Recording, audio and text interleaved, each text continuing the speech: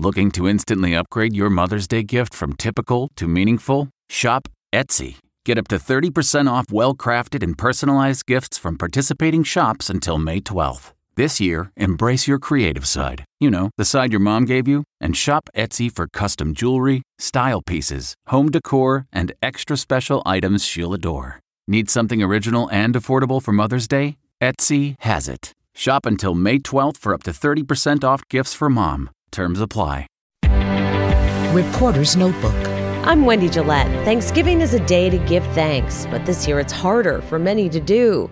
Government and health officials are telling Americans to stay away from family and friends so they won't unwittingly bring the coronavirus into their homes.